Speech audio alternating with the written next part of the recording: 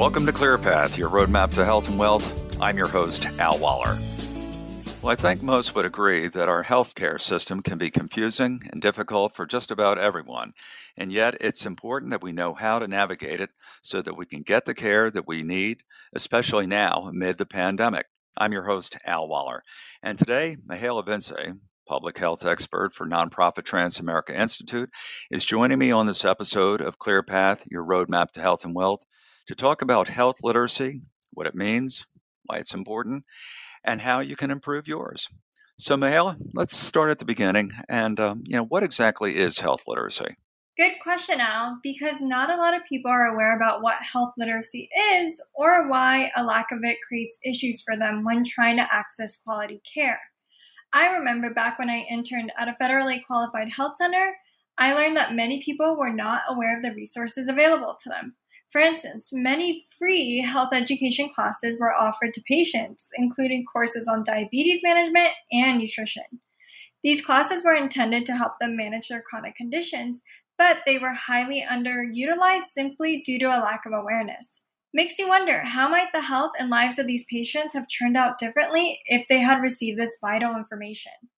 So to answer your question, Al, health literacy is defined by Healthy People 2030 program as the degree to which individuals have the ability to find, understand, and use information and services to inform health-related decisions and actions for themselves and others. Right, and for people who don't have a scientific background, reading and interpreting medical jargon can sometimes be pretty challenging. And when you don't understand what's being prescribed to you, you really can't take charge of your own health care, and you may even unwittingly do something that is counterproductive to your situation. Now, you did mention that lack of health literacy can cause issues regarding access to care. Can you share more about how the two are related? Absolutely. It's essential that we build our health literacy because lacking this knowledge can lead to poor health outcomes and can lead to us missing important preventative tests like mammograms or colonoscopies or improperly taking our medicine. Those are all important issues to consider when it comes to the why of educating individuals on how to interpret medical information. So, what are some easy ways to help build our health literacy to become a better patient and health advocate for ourselves? Now, you don't need to buy a dictionary or become a medical jargon whiz to improve your health literacy. There are far simpler steps you can take. For starters, you can begin by asking lots of questions. If you don't understand what your doctor is telling you, or you only understand parts of it, make sure to ask. When it comes to your health, there's no such thing as a dumb question, and in this case, it may even be life-saving to make sure that you're getting accurate information. Well, that sounds like a step in the right direction. Now, what else would you suggest? If you can't think of any questions on the spot, I know I often do this, you can try repeating what your doctor tells you in your own words. You can begin by saying something like, "So just to make sure I've got this right, you said," and repeat back your version of your doctor's instruction. This way, your doctor can clear up any misunderstandings right there and then. Well, that's a great tactic, and I'm sure many of us have had that feeling at times, being overwhelmed when the doctor asks if we have any questions. And actually, as an aside, as I've gotten a little older, I've taken to jotting down notes and reminders to ask up front to make sure that I've covered all my bases. Now, are there any other steps an individual can take to ensure they're understanding what's being presented?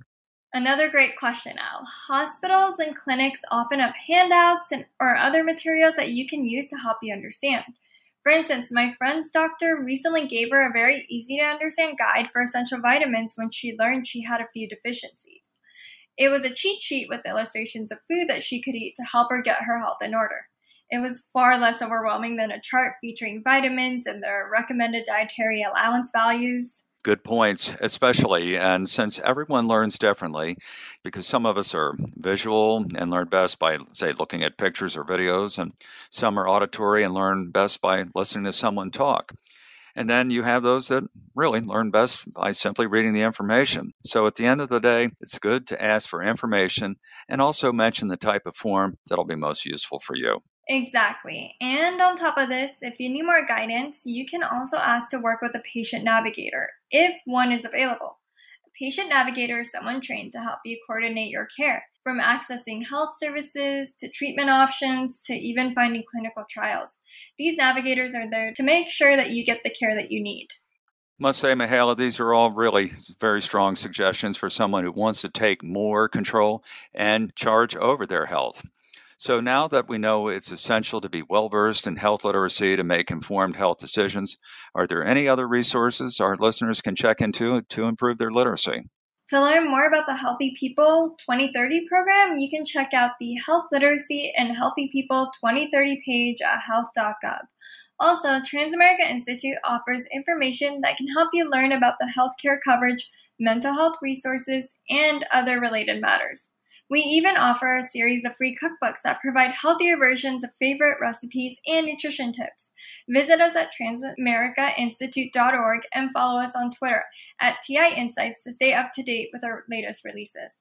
Oh, also be sure to check out our Facebook page. Great. Well, Mihaela, thanks again for sharing these insights with us. And as always, it's a pleasure having you on the show. Listeners, you can find our podcast on WYPR's Podcast Central and mobile app, wherever you get your podcasts, and at transamericainstitute.org. I'm your host, Al Waller. Till the next time, stay safe, be well, and try to remember to take some steps to improve your health literacy.